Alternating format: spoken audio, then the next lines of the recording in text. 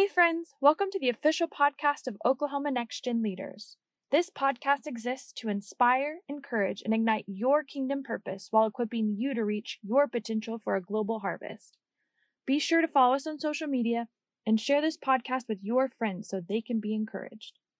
On today's episode, Eric Monsebais, executive pastor of the church today in Tulsa, Oklahoma, and a fourth-year psychiatry resident, talks to us about the difficult but important topic of mental health, and using depression as the basis of his discussion gives us practical ways to approach mental health.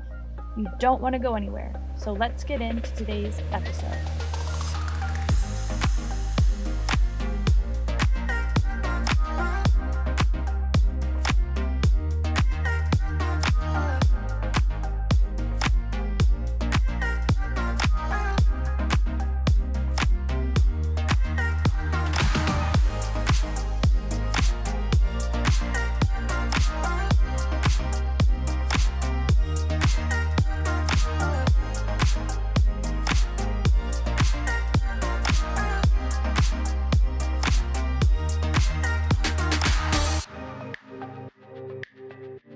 Hey Next Gen, Eric Monsebais here. I am excited to have the opportunity to talk with you guys about the ever increasingly important topic of mental health. First off though, I do want to give honor to Brother and Sister Hughes as well as their team for the amazing work that they are doing and for being willing to address tough topics like mental health to help better equip the next generation of leaders. A little background information about myself. I was born and raised in Oklahoma. I am currently living in Tulsa and serving as the executive pastor at the church today. I'm also a psychiatry resident. What that means is that essentially I have finished up medical school and I'm doing my training in the field of my choice, which is psychiatry. Psychiatry is a 4-year program and I am currently on the last year of that. So I will be board certified coming in September and I'm very excited about that. Couple disclaimers as well before we get started. I am not entering into a professional physician relationship with anyone today. Always see your doctor before making any changes to your treatment plan, and the medical information that I provide is really just meant for educational purposes, not intended to be specific medical advice for you today. Also, please know that if anything I say today is in contradiction to what your pastor teaches, he's right and I'm wrong, and that's it. Now, I know that historically, mental health has been a difficult conversation for the church.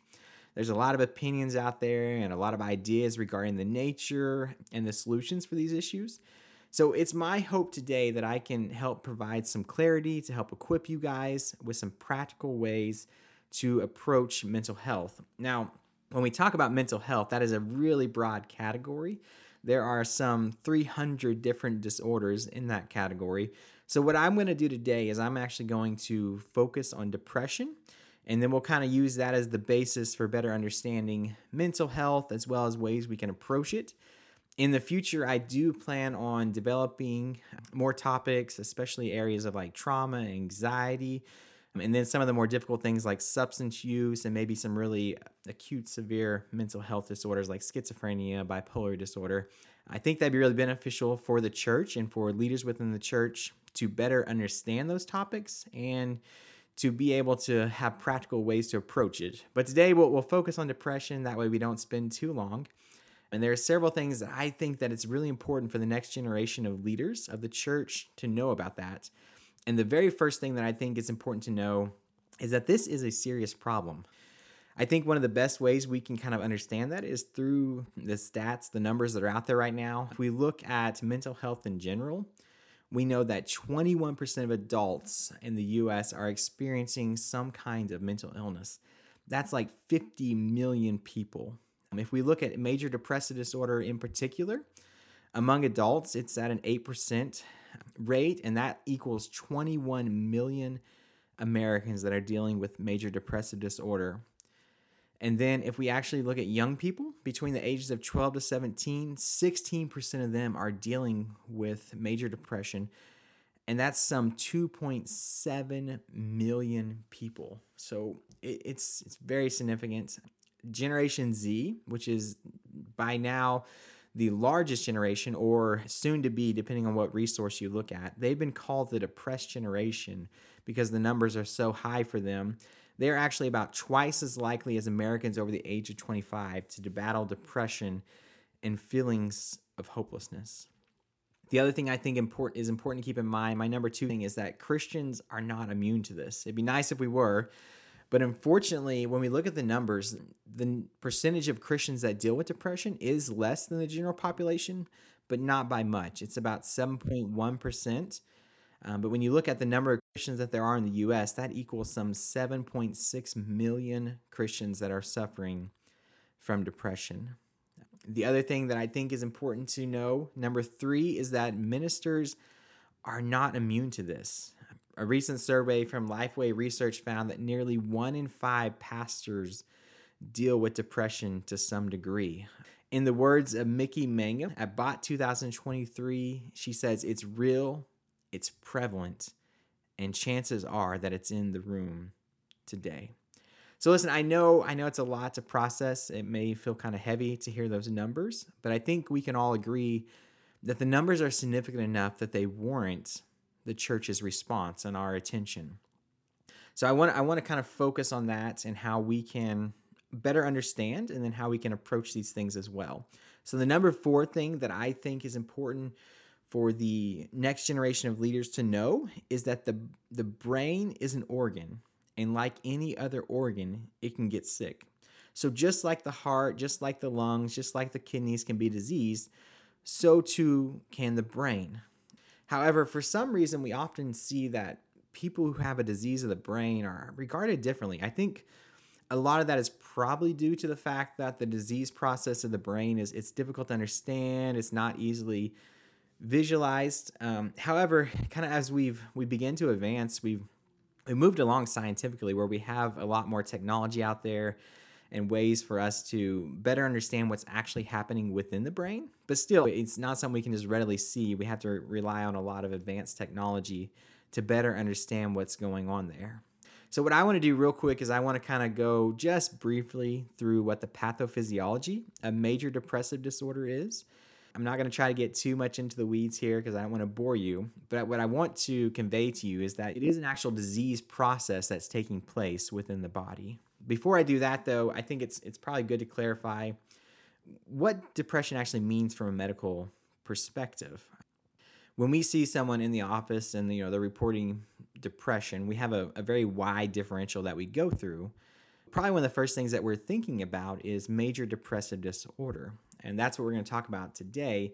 And really what major depressive disorder is, it's when you have 5 or more symptoms that are pretty significant. Those include things like, of course, a depressed mood, decreased interest, decreased energy, feelings of guiltiness, worthlessness, problems concentrating, poor appetite, slowed movements, difficulty sleeping, or even on the very extreme end of things, suicidal thoughts. So people that are dealing with major depressive disorder will have at least 5 of those symptoms, and those will be present for 2 or more weeks that they're dealing with that. Now, the big thing with this is that these symptoms are so extreme that they will cause marked impairment in their everyday function.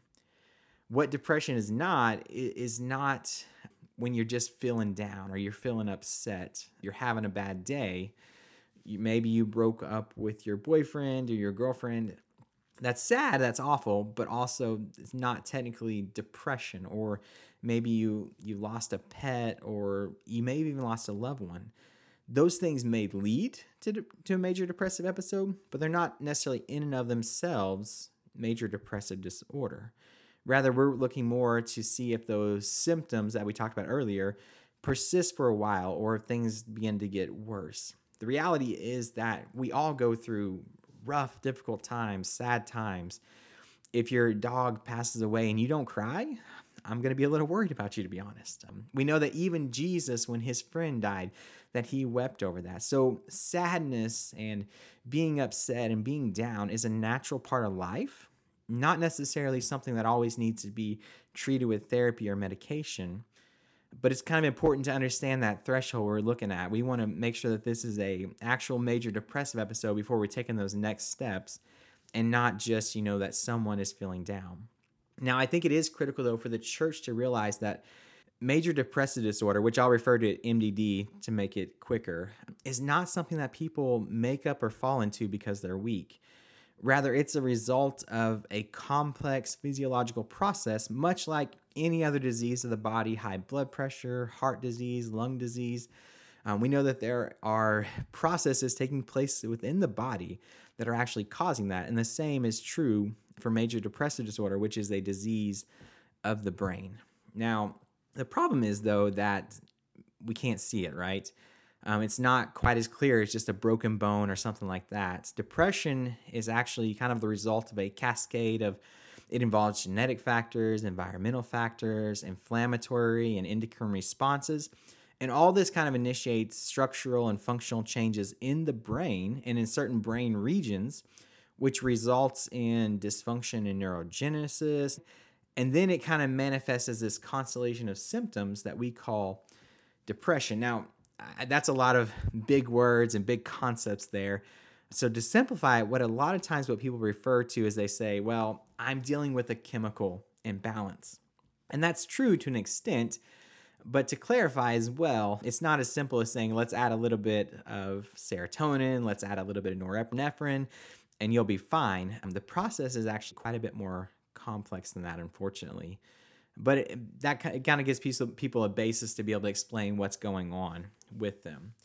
We also know that major depressive disorder and other mood disorders are very much genetic tied. Not necessarily that you're absolutely going to have it if your parents have it or somebody in your family has it, but rather you're more predisposed to possibly develop that disease if somebody else in your family has it. If we're looking at your parent, you have a 10 to 25% chance of having it if they have it. If we look at twin studies, which really lets us link and understand genetics better and how they relate to disease probability, when we look at monozygotic twins, which just means twins that have the same genetics, completely 100% the same genes, we know that there is, if one of them has it, the other one is 70 to 90% chance of having it as well. On the other hand, though, if we look at dizygotic twins, which means they have about 50% of the same genes, there is only a 16 to 35% chance that if one twin has it, the other one will. So you can kind of see that the predisposition to this disease is highly genetic. The other factors that come into play, though, are environmental factors that we deal with. And there are several environmental factors that can kind of trigger this genetic response or make you more likely to develop this disease as you grow up. And those are things like low self-esteem, history of trauma, low social support, substance use, and several other things that I won't fully go into.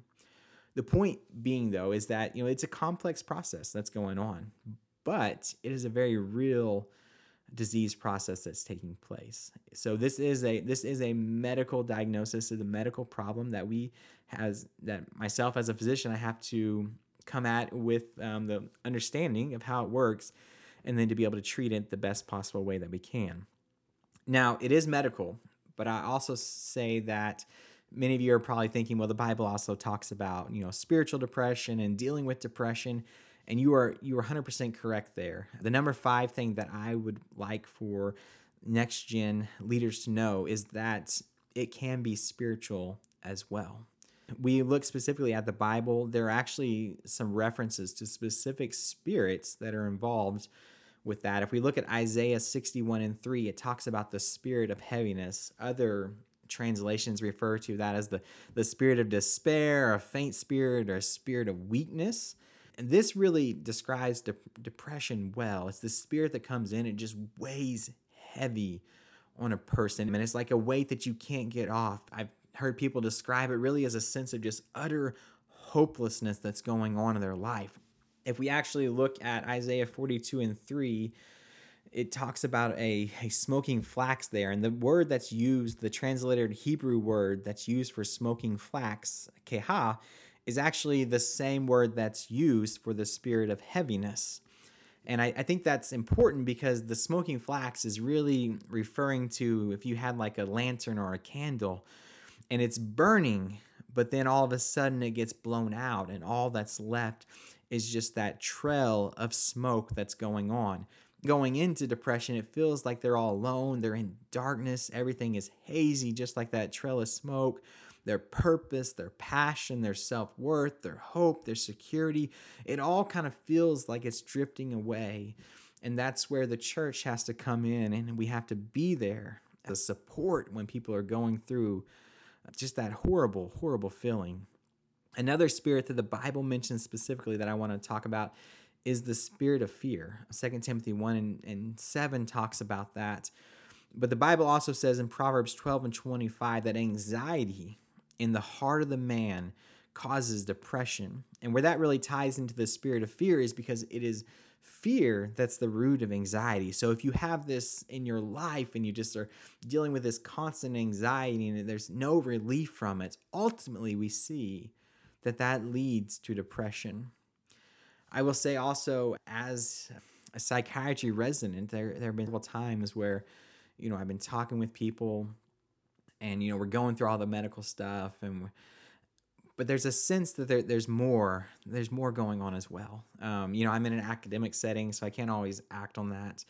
I can, of course, when I'm at church or when I'm away from my academic setting, But just to say that being in this and seeing thousands and thousands of patients, I know that there are times when I'm dealing with more than just the medical side, that there's actually probably a spiritual component going on there as well.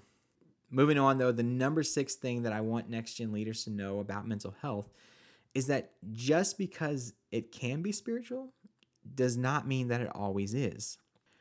I think it's important to not automatically equate mental health issues with demonic influence, oppression, or on the extreme side, possession, because biblically speaking, this does not appear to be the most common presentation. Even when we're talking about possession in the Bible, that's usually where we have the most in-depth stories. When we look at all the in-depth accounts that the Bible provides us with that, there's really only 2 out of the 9 detailed accounts that actually deal psychiatric symptoms. The other 7 that are mentioned, I won't go through all the scriptures with you right now, but I'll kind of give you what they broadly cover. And when we look at it, there 2 times there is no specific symptomatology that's mentioned. 1 time there is divination that's mentioned. But the most common thing that we see when they're talking about someone possessed that was brought before Jesus or the disciples, the most common thing is other medical symptoms, not necessarily psychiatric symptoms. Most commonly, we see blindness, muteness, deafness, epilepsy, or kyphosis, which is kind of where the back is bent over. And that's times 4. So 4 times we see that, whereas we only see psychiatric symptoms twice. The 2 times that we do see psychiatric symptoms, 1 time is with Saul, when he's becoming very paranoid. It's kind of a recurrent thing for him. And then we also see it with the demoniac of Gadara, where he was demonstrating some really erratic symptoms that we would probably align to be more in the psychiatric realm. This is not to say in any way that disease of the mind is not vulnerable to such attacks. On the contrary, a hurting mind is an attractive target for evil spirits because they're opportunistic beings. But most cases, when we actually look at the Bible and we're looking through the detailed accounts, most cases really involved other forms of medical symptoms rather than psychiatric, which I think is really interesting just because of how we tend to be predisposed when somebody walks into the church and they're just acting, kind of bizarre, kind of different. We tend to be predisposed to assume that more so than we would with someone who's just coming in and is not looking physically well. The number 7 thing, though, that I think next-gen leaders should know is that sometimes it can be both medical and it can be spiritual as well. And I've kind of seen this more in just my personal life at the church. We actually had an instance here recently where someone who was dealing with just some horrible panic and, just extreme anxiety that was going on. And this individual was brought to the church, and our leadership team gathered around them. It was a really cool opportunity for the church to be the church. But I'm talking with them, and when I'm talking with the family, really from what it sounds like to me, is a very classic case of a certain category of mental health disorder. So I'm kind of, that's kind of the track that I'm going down, and like I'm giving them resources and talking with them. Of course, our team is gathered around, and our pastor goes over there and he starts to pray. And as he's praying, he just kind of pauses and identifies that there's also, a spirit of fear there as well. So actually begin to pray, and we begin to sing, and the Spirit of the Lord just came down in that room. That spirit, there was no possession. I don't think there was any oppression. Really, it was just a demonic probably influence that was going on at the time. And that demonic influence, or that spiritual influence, just had to leave. It had to go, and there was rest. However, unfortunately, this person was not fully healed physically in that moment. Rather, they had to continue to engage in some treatment, and that's really the continuation of what got them to more of a resolution of symptoms. But I think the point being there, though, just because we're identifying one aspect does not mean that the other one is not there as well. They may be in conjunction. Number 8 thing that I think Next Gen leaders should know is that as believers, we can distinguish. And this is probably the question that I get a lot. Like, how do you know? Like, they'll often ask me, like, how do you deal with all those demons and things that you're facing all the time? I'm like, well, I'm really not facing them all the time. Probably not facing them the majority of the time. But I've always given the answer, if we are suspecting that we're dealing with something like that, then really we have to use the gift of the discerning of spirits. And that really is the best answer. That's the key answer. And I think as I've kind of studied this out more, there are some other components that we could utilize in conjunction with the discernment. But ultimately, you're probably going to rely on that the most. And that's really how Jesus and his disciples operated. There's at least 19 different times where people with spirits were brought before Jesus and his disciples. And each time that he encountered them, or that his disciples encountered them, a lot of times we saw that it was not just that they brought him people who were dealing with some kind of spiritual issue, but also at the same time, they would bring people who were sick. And what I find really interesting is that it does not seem that Jesus or his disciples ever struggle with that. They would cast out the spirits in Jesus' name, and they would heal the sick in Jesus' name. They just kind of knew the difference. They could sense, they could understand. They were using the spirits to guide them to distinguish what was actually going on, and they were able to operate in that way. And that's really how you and I think, are led to operate. Now, if you're saying, man, that's good, what else do you have for me? I do have a few other ways that I think could be beneficial and help with that. One way is the Spirit's reaction to being confronted with Jesus' presence. And this may be, this in the scripture, obviously, it's directly Jesus being there, but this may be also them sensing Jesus in you and responding to that way. But we find in Mark 3, 9 through 12, that the spirits, when they encountered Jesus, they fell down before him and cried, "You are the Son of God." And then in Mark 1, 21 through 34, there's a man in Capernaum at the actual synagogue, and he cries out to Jesus as well. He declares who he is, and Jesus just tells him to be quiet and cast the spirit out. And then Mark 5, 1 through 20, there's a man with a demon who is walking amongst the tombs. That's the demoniac of Gadara. And he actually runs to Jesus. And when he gets there, he worships him. But his request is this, that he not be tortured. So those are some responses. And just as a Christian, you may have those instances where they're responding to you because they sense that authority and that power that's within you. Another way that you can use along with the gifts of discerning of spirits is the features of the presentation. And what I mean by this is like how it looks and what's going on. Mark 9 is a good example of this, where we find the young boy who was possessed, and the demonstration of that was actually a few things, but one of the things that was there was seizure-like activity that he was having. And of course, the disciples could not cast this out, so they went to Jesus, and the father's telling Jesus about it, and he tells him that he has these seizures, but these seizures take place only when he's around water or fire, and as a result of these seizures, he falls into those things and is hurt. So if you know a little bit about seizure activity or epilepsy, some people may sense it coming on. Some people may have triggers for it as well. However, usually it's not going to be specific things that could just hurt you. So they only around fire and only around water. That really indicates more of a malignant intent. Something else is going on there besides just a medical problem.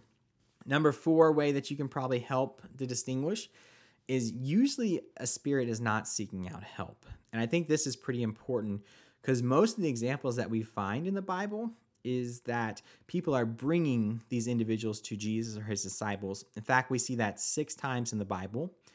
Or the spirit is harassing Jesus or his disciples. We see that mentioned twice. Or the spirit is requesting not to be tortured by Jesus. We see that times 1. They also we had times where they inadvertently came into contact with Jesus. And the one time we see that, they were crying out, "You are the Son of God." And then there's one other time where Jesus identifies someone in torment, and he actually calls them to come forward to him. And that's where he heals them. The rest of the scripture, though, talks about times where they're encountering these things. There's not a real clear indication of what's going on. Some of these interactions may be the human will that's remaining there, reaching out to Jesus or his disciples. But the point being that if somebody's walking up to you and they're saying, "Listen, here's what I'm dealing with. I'm dealing with depression. I'm dealing with anxiety. I'm dealing with trauma," then most likely that's probably not going to be spiritual. Maybe. I'm not saying 100% never, but probably not. Because in the Bible, we don't see where these oppressed or possessed people came directly to him and said, like, "Here's what I'm dealing with." But however, when we look at like physical stuff, like people that were worried about leprosy or being blind, they were calling out to Jesus and letting him know what was going on with them. So I would say if somebody's coming up to you reaching out for help, you probably don't want to automatically assume that something else is going on. Number 9 thing, really important, I think, for next gen leaders to know is that it is okay to not be okay. This is a big thing that's kind of going around right now. And I think it's important. I think it's important that we engage in this as the church, as leaders, to be able to tell people that it's okay to not be okay. This concept is saving lives. We're able to let people know that, listen, we know these things are real. We know that they exist. And we want to be there for you no matter what you're facing, no matter what you're going through. We've seen in the UPC, specifically here recently, that several influential leaders have been speaking out about their own things that they dealt with. Brother Carlton Kuhn, just an amazing leader. He actually has written an entire book about depression, and in it he details kind of the personal struggles he's dealt with. For many years, just pretending to be okay was the norm. But like any disease that is ignored for too long, the resulting mortality goes up. And I think it's paramount for the church to be a place of safety, a place where people can come to our leaders and say, "I'm not okay." And in that moment, they should be met with love and compassion, not judgment, not condemnation. However, equally, if not more important for the church to know is that it is okay to not be okay. This is my number 10 thing. But it's not okay to stay that way. Like any other physical disease or spiritual attack, depression and other mental health disorders must be met with a fight. We're going to talk about this more here in a bit, but I think it's so important to recognize that if you were to go to an oncologist and like they give you a diagnosis of cancer, they're not going to say, "Listen, I'm sorry you have cancer, but listen, it's okay that you're not okay. We're just going to be here, and this will be your new identity. This will be who you are from here on. You'll be a person who has cancer, and ultimately cancer will defeat you." There's no oncologist that's going to say that, for the most part, unless the disease process is really far gone, and then it may be talking about comfort care. But for the most part, you got a young kid that the oncologist finds out has cancer. They're never going to say those things. Rather, it's going to be like, "Here is the treatment options that we have. Here's what we can do going forward. Here's how we can attack and target these things. Here's the support systems I have available." The same thing has to be true for people who are dealing with depression, other mental disorders, that we say, "Here's the treatment. Here's the options. I'll be there for you. I'll stand beside you. I'll work with you. Whatever we can do to help you out, we want to do it. But I know you're not okay right now, but let's get you to feeling better. Let's get you to a better place. Let's get past this as much as we possibly can. There may be reoccurrences, but in the moment, like, we're going to get past this and we're going to get you back to a place of health through support and through good treatment. That brings me to number 11, that I think next gen leaders should know, and that is that therapy is a good option. It is research based, it is evidence backed. There are several different kinds of therapy that you can engage in, and a good psychologist will be able to identify what areas you're struggling in and what the most appropriate approach is. But I think it's important for us to know that this is such a good option. The UPCI, actually, we're getting many more therapists that are engaged in helping to treat people. We actually have some in Oklahoma as well. So if you're going through depression, or you're dealing with another mental health disorder, know that therapy is a good option. And if you can find a Christian-based therapist, that may be even better, because then they can take you to the Bible and be like, here's what the Bible says about you. If that's your source of confidence, if that's what you understand to be an infallible word from God, taking a Christian to that book and letting it speak into their life can be very, very powerful. When we look at other available options, I think I also have to point out, as a psychiatrist, most of what I do is medication management. Now, let me say this about medication, though. We definitely live in a world of overprescribing, and I get that. That's not just in psychiatry, that's across the board.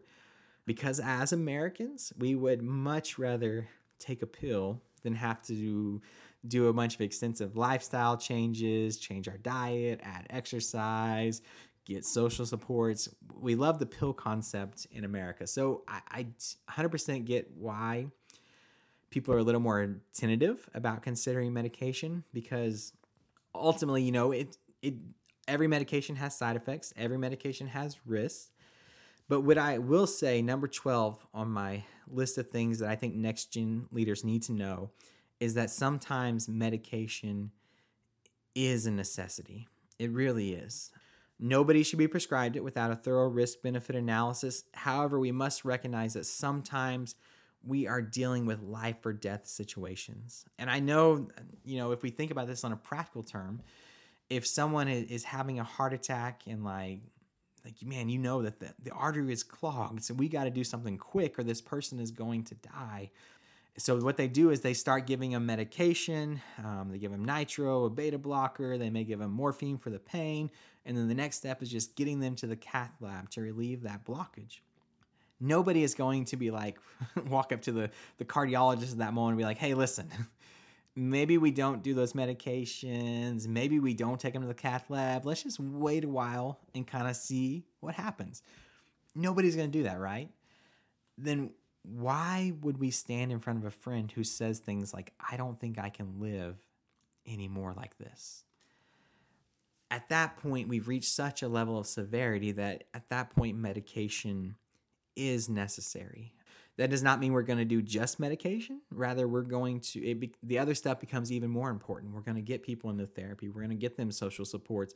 We're going to get them engaged with resources. But we also have to utilize medication at that point. And even really before then, we don't want people to just spiral in this disease for a long period of time when we know that we can help them with medication and the other resources as well. It doesn't necessarily mean that people have to stay on medication their entire life. That may be the case, but it's not always. And our goal is, if we can, we get them off the medication. So number 13, though, I will say this is very important. Much like we lose people to heart disease, we also lose them to mental health disease. It's a hard thing. In the field that I work, I don't necessarily see this all the time, which is nice. It's not as prevalent as it would be in some other fields of medicine, but it does happen, and it's significantly hard every single time. I like the way that Mickey Mangum at Bot 2023 put it. She said, it's very possible that something needs to be addressed. Very possible we don't like the labels, especially this one. So we don't talk about it and we can't come to terms with it. And then we are aghast and we are mortified and we are shocked when something happens to one of us. I think it's important for the church to recognize that there are things that we can do to make a difference before it gets to that level. I'm not saying every single one of those things is preventable. It's not. It's like any disease process. We can't prevent every single heart attack. but there are things that we can do to improve the chances of not getting to that level. And I think we have to, in this day and age, as leaders, we have to be willing to do whatever we can to implement that preventative care for people. Number 14, I think it's important on the same line of this, is that know when to refer. And I will say when it reaches that level, it's time to get mental health professional involved. Or even before then, if people are struggling, it's good to get a mental health provider in there early. That doesn't mean that your role as their friend or their minister or their mentor is over. In fact, it's going to be even more important at that time. But don't wait too long. Every local region has a certain crisis numbers that you can call if that's needed. But I think the new national number is probably the easiest to remember for everyone. So if you have someone who's struggling, you're really worried about them, 988 is the new national number that you can reach out to, and they can get you connected with a mental health provider right away, which I think is super important and a great option to have. Number 15 thing, like any other disease of the body, there is an opportunity for the miraculous. I think we have to, this is something that as the church, as apostolics, like we don't believe that these things ended. In fact, we know they did not end with Jesus. Rather, his disciples continued to heal people. They continued to heal the sick, and they continued to cast out spirits. They did not end when Jesus left, but rather those things continued. And even today, we have the opportunity to continue to see miracles take place in people's lives. And I think it's important that we make a call for people to come and like listen, come and get healed, that we also address, sometimes people don't recognize being healed of a disease with their mind. But if we could say as leaders, listen, you have an opportunity today to be healed of other things, but also you have an opportunity to be healed in your mind today. I think it's important for us to make that call. Also, when we're looking specifically at the spirit of heaviness, the scripture tells us that the remedy for that in Isaiah 61, 1-3 is praise, that we put on a garment of praise for the spirit of heaviness. It seems counterintuitive, right? Because the last thing that someone with depression wants to do is praise. But when we begin to declare who he is, in our darkest moment, the enemy cannot stay. That's one of the reasons that it's so important as next generation leaders that we create an atmosphere of praise on Sunday morning, even when we don't feel like it. Because you never know who's going to walk in the door with chains of heaviness. But if the atmosphere is right, then there's an opportunity for the miraculous, for that thing to dissipate off, for those chains to be broken. And that is what we all want to see on a Sunday morning, is someone that's coming in. They've been laid up heavy all week long, but when they walk in and they feel the praise and they experience the worship, that something happens and they recognize that I don't have to stay like this anymore. Number 16, the last thing that I'm going to talk about here is that while I love seeing divine healing as much as the next guy, I also know that healing does not always come instantaneously. Rather, sometimes God has to take us through a process. A great example of this is found in 1 Kings with Elijah. He was one of the greatest prophets ever, right? He had things on his resume like declaring a drought over an entire nation, and then he was fed by ravens while he was hiding out because he declared a drought over an entire nation.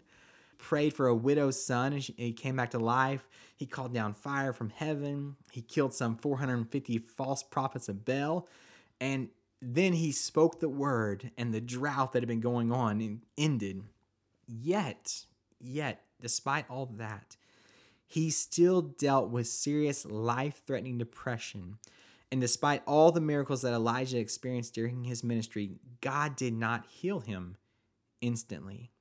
But rather, he walked Elijah through a healing process. So hear me on this today. If you are listening today and you're struggling, I want you to know that God has not forsaken you. Much like he was there for Elijah, he will also be there for you. And to the people who are listening today who know that someone who's struggling, or you may deal with someone in the future that is struggling, I want you to know that God wants you to be his hands and feet for those in their time of need, to walk them through this healing process, much like he walked Elijah through. When we look at what happened with Elijah, we realize that Elijah's depression began with him feeling all alone. And then what he did was he further isolated himself by walking away from his servant and he went off by himself into the wilderness. However, God in his great love saw fit to send an angel to make Elijah get up and eat. People who are dealing with depression or other mental disorders, they need rest. It wasn't a bad thing for Elijah to rest. But they also need someone who isn't afraid to say, listen, we got to get up. We got to get dressed. You got to brush your teeth. And we got to go get some lunch. We got to get some fuel for you. When someone is in their lowest moment, often all they want to do is be alone. But the road to healing requires that they stay engaged in life. Now, this is a lot easier when you have someone in your corner who's not afraid to push you a little bit. And now I said push, and when I say that, I mean push in love and push with empathy. We're not being like getting on to these people or like coming at them really, really hard. That won't work. Rather, we have to be there loving and guiding and empathetic, but also saying, listen, we got to take the next step. After Elijah eats, he goes back to sleep for some time, and then he is awoken again by the angel of the Lord and instructed to eat and get ready for a journey. So it was an ongoing process, right? Continued struggles at this stage are okay. And recognize it's going to take a while, but we have to be willing to be in there for the long haul. Once Elijah got up, he left, he goes on a 40-day journey to Mount Horeb, and once he reaches the mountain, scripture says that the word of the Lord came to him, and the question was asked, what are you doing here? To which Elijah responded by pouring out all of his anger, all his frustration, and his fear to God. And it sounds kind of whiny, but the reality is this: when you're in depression, you need this, and there's no better place to pour out to than God. It's so important not to neglect prayer during this time, even if it has to look different. Brother Carlton Kuhn in his book talks about times when he was too depressed to even find the words to say. So instead, what he did is he would read the Psalms. This is also a great way to battle the spirit of fear because the Psalms are full of scripture. What they do is they challenge fear. Psalms 23:4 says things like, even though I walk through the darkest valley, I will not fear evil, for you are with me. Your rod and your staff, they comfort me. I will say as well, though, that during the healing process, in addition to having God to talk to, people need friends. They need family that'll be there to listen. They're not always looking for your advice. We're just advice people. We love to give our opinion. But sometimes when someone's just really down, they don't need your advice. But what they do need is they need you to come along beside them and to stand with them and to listen to them and engage with them. It's so important just to kind of have someone you can release your concerns and your worries and what your frustrations to. Then, as if Elijah had not already had enough cool moments with God, he tells him to go out and stand on the mountain that he would pass by. So Elijah goes out, and scripture tells us that a powerful wind that shattered rocks went by, but God wasn't in the wind. And then a tremendous earthquake took place, but God was not in the earthquake. And after the earthquake, a fire came, but the Lord was not in the fire. Then a still small voice came, and there was God. And all of this time, Elijah had felt alone. He assumed that all the other prophets were dead and that he was the only one left, but that was a lie that the enemy had wanted him to believe. And it's a lie that people who suffer from depression easily fall into. But God corrected the lie in Elijah's life by telling him that there are 7,000 that he had reserved who had not bowed the knee to Baal or Asherah. And today what I want to do is I want to speak against that lie as well. The enemy has told some of you guys or your family or your friends that they're alone and no one cares. But that is not the truth. Listen, across our organization, people are beginning to speak up and about what they're facing and what they've gone through. As a result, there is momentum. And what we need now more than ever to capitalize on this momentum is next-gen leaders who will reach out to those who are struggling and say things like, I'll pray over the phone with you. I'll intercede for you. I'll fast for you. I'll drive you to therapy. I'll get up early and exercise with you. I'll be your shoulder to cry on. I'll be the one that's there to help push you to get up, get dressed, and get out the door. I'll be there for you in what you need because you are not alone. And after God spoke with Elijah and revealed that he was not alone, Elijah was given a task that required him to go anoint kings. In essence, what happened was that Elijah was sent back to do what prophets do. Elijah was sent back to his calling. I want to encourage you today that as the healing process comes to an end, there will be a time when you or those that you have been helping along the way will boldly enter back into your calling and purpose. Hear this. If you are currently facing or caring for someone that is facing mental health issues, I want you to know this, that it will not destroy your calling. Being sick does not destroy the calling that God has on your life. In fact, we know in Scripture, Hebrews 4:15 says, "For we have not an high priest which cannot be touched by the feeling of our infirmities, but was in all points tempted like as we are, yet without sin." For that reason, he understood what you're going through. He understands what you're facing and what you're going to deal with. And for that reason, he took the stripes on his back and he bore the crown of thorns on his head, not just for the healing of your heart disease or your lung disease or your asthma or the cancer that comes on, not just for that, but he also bore those stripes and wore that crown for the healing of our minds. Thank you guys so much for hanging out with me for a short period of time to kind of learn more about mental health and to better understand how we can target it and what we can do to help people that are going through it. I hope this has been beneficial. If there's anything that I can do to help guide you further, please do not hesitate to reach out to me. You guys have an awesome day.